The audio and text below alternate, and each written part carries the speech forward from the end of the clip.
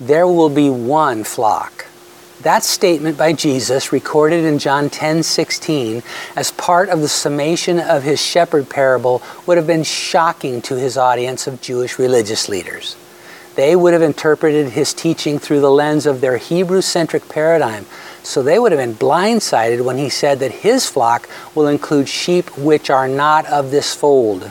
And because they were likely in the temple when they heard this, his use of the word fold, which literally means court, would have suddenly taken on special significance. The Jerusalem temple complex was designed as a series of courts progressing inward toward the Holy of Holies. Non-Jews were restricted, under threat of the death penalty by the way, to the outermost of these, called the court of the Gentiles. Jesus was likely addressing his parable to the religious elite within one of the inner courts, and the symbolism would have been hard for them to miss. He was symbolically, if not literally, pointing toward that outer court of people they treated with contempt when he announced that his flock would include the excluded. And he was emphatic that their inclusion would not be as an underclass. They would be equally integrated, fully assimilated. There will be one flock. They shouldn't have been surprised by this because, of course, this had been God's plan from the beginning.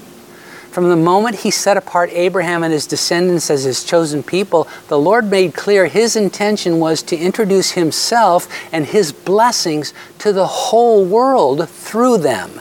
In fact, the prophet Isaiah specifically said that the Messiah would be a light to the Gentiles.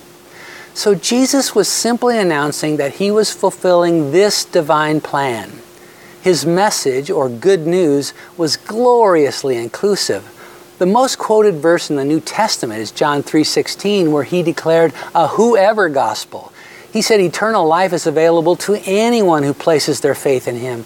And that had to mean regardless of race, ethnicity, gender, or personal history.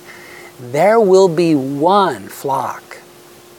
So why do we as Jesus' followers have such a hard time with this?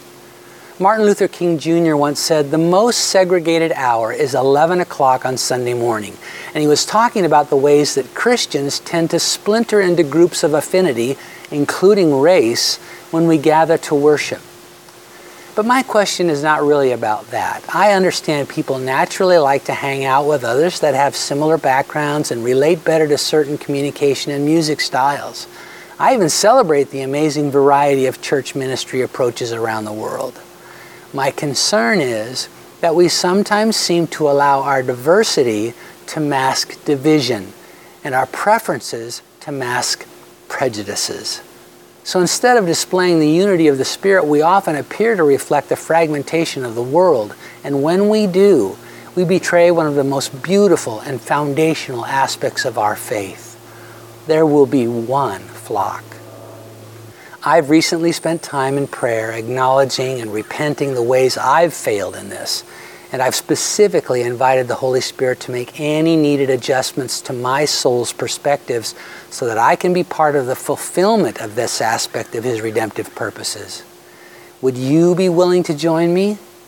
Perhaps together, with our hearts realigned to his values, we can better represent what he meant when he said, there will be one flock.